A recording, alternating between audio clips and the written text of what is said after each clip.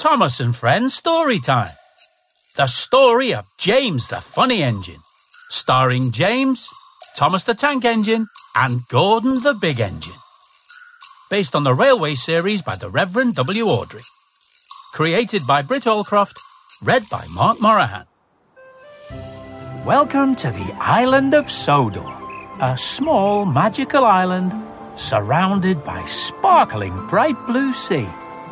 It has fields of green and sandy yellow beaches, castles to explore and bustling docks where giant cranes lift and load cargo from large ships.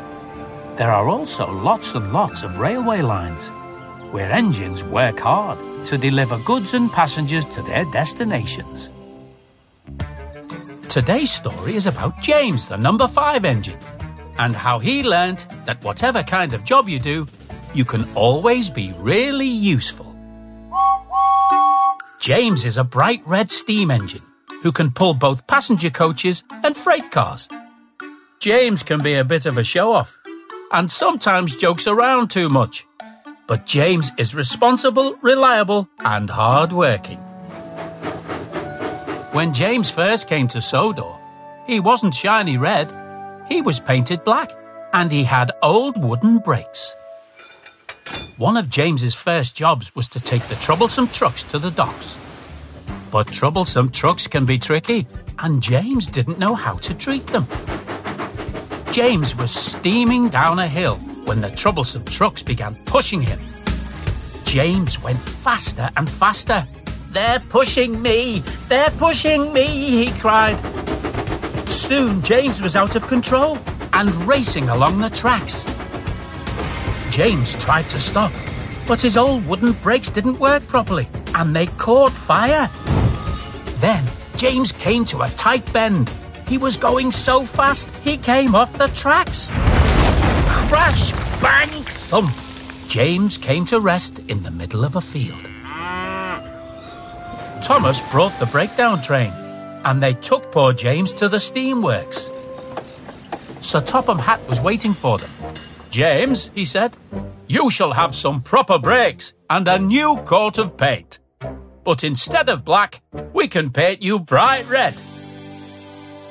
James's face lit up. He liked the idea of being red. James was very proud of his splendid red paint. So proud, it made him a bit of a show-off. Sir Topham Hatt told the engines a special guest was coming to Sodor, a railway inspector from the mainland. "I am the smartest and most useful engine," James boasted to Gordon. "I should be the one to collect our guest. An engine like me should only carry passengers." "I've seen you pulling freight cars," chuckled Gordon. "You're only a goods engine." That upset James, and he puffed grumpily away.